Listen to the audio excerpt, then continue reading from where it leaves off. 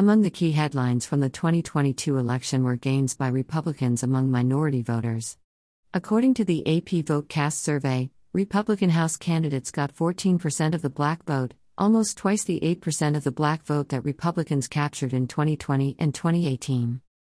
The difference between the percentage of black votes that Democrats got compared to Republicans was 68 points, compared to a difference of 83 points in the 2020 election and 82 points in 2018. This was even more pronounced among younger black voters, ages 18 to 44, where the difference between percentage voting Democrat and Republican was 54 points, compared to 76 points in 2020 and 75 in 2018. The Republican Party is most aggressively taking root among younger black voters.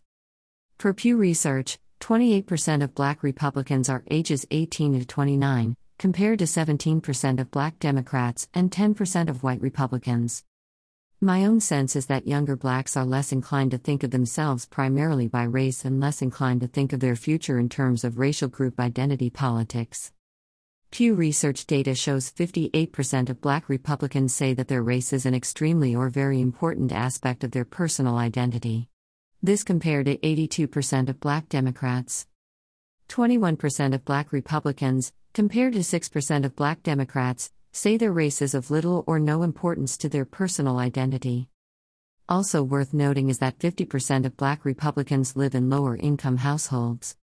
So, in general, black Republicans tend to be younger and poorer. This makes sense. These younger black Americans are thinking about their future and have a sense of realism that their future is about their own efforts as opposed to racially driven government programs. Per Pew, 45% of black Republicans, compared to 21% of black Democrats, are more likely to say that the future of black Americans depends on their own efforts. About half as many black Republicans compared to black Democrats, 44% versus 73%, see racial discrimination as the main barrier to black progress and achievement. So, change is underway, and this is good news. More in the upcoming generation of black Americans see themselves as the civil rights movement wanted all black Americans to be seen, as unique individuals. But this change must be greater and faster to slow and stop the leftward movement of the country. Per analysis from the Brookings Institution, in 2022, among voters 65 plus, 76.3% were white, ages 45 to 54, 68.2% were white, ages 30 to 44, 62.2% were white, and 18 to 29, 56% were white. This demographic snapshot shows the future ethnic profile of the country.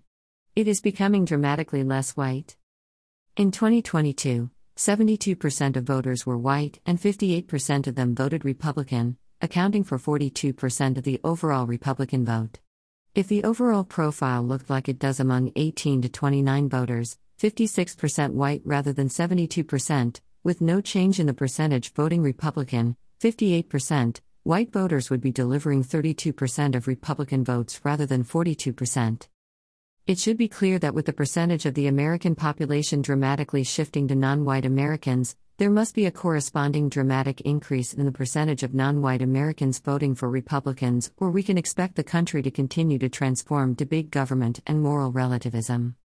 Despite the improvements, 14% of black voters and 39% of Hispanic voters voting Republican in 2022, this is not enough.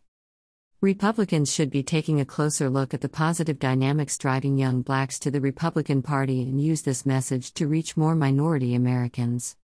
That is, don't bank your future on racial politics. Every American should be considered a unique individual, personally responsible for their own life. The job of government is to protect life, liberty, property, and the pursuit of happiness for everyone. Copyright 2022 Creators.com. The Daily Signal publishes a variety of perspectives. Nothing written here is to be construed as representing the views of the Heritage Foundation. Have an opinion about this article? To sound off, please email letters@dailysignal.com and we'll consider publishing your edited remarks in our regular We Hear You feature. Remember to include the URL or headline of the article plus your name and town and/or state.